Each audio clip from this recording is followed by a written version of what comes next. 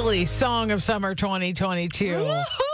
Odyssey World Premiere, Dustin Lynch, Party Mode. We're going to have that for you again coming up around 8:38 this morning. So make sure you stay on the Odyssey app with us, whatever you're doing today. And let us know what you think at y108.com too.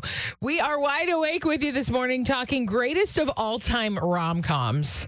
And we want to know what you think. 412-922-1079. What's your favorite, Kristen?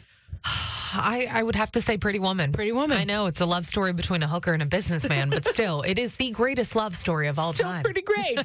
What do you think, Jody? Crazy Stupid Love. Oh my gosh, with Ryan Gosling and Steve Carell? Yes. Yes. Yes, and Emma Stone was so good in that. Yes, so good. Ryan Gosling, he's the king of that kind of stuff. And Steve Carell was surprisingly, very romantic in that movie. Yes, yes. What's your favorite part of the whole movie? Probably the dirty dancing scene. Yes! Or he tried to catch her. That's exactly how it would go in real life, you know? It would never work out perfectly. Right. Between that and Ryan Gosling trying to teach Steve Carell how to be cool. Oh, yeah. Yes. Oh, man. So Great. Great choice, Jody. Thank you. I love Steve Carell in that movie.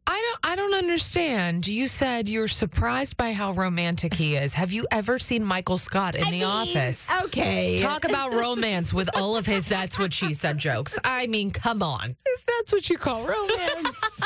You go right ahead, Kristen. Let us know what you think is the greatest rom-com of all time. And we're going to have Thomas Rhett tickets coming up for you here in just a few minutes. So don't move from Y108. We're powered by Bowser Chevrolet, your Pittsburgh Chevy headquarters.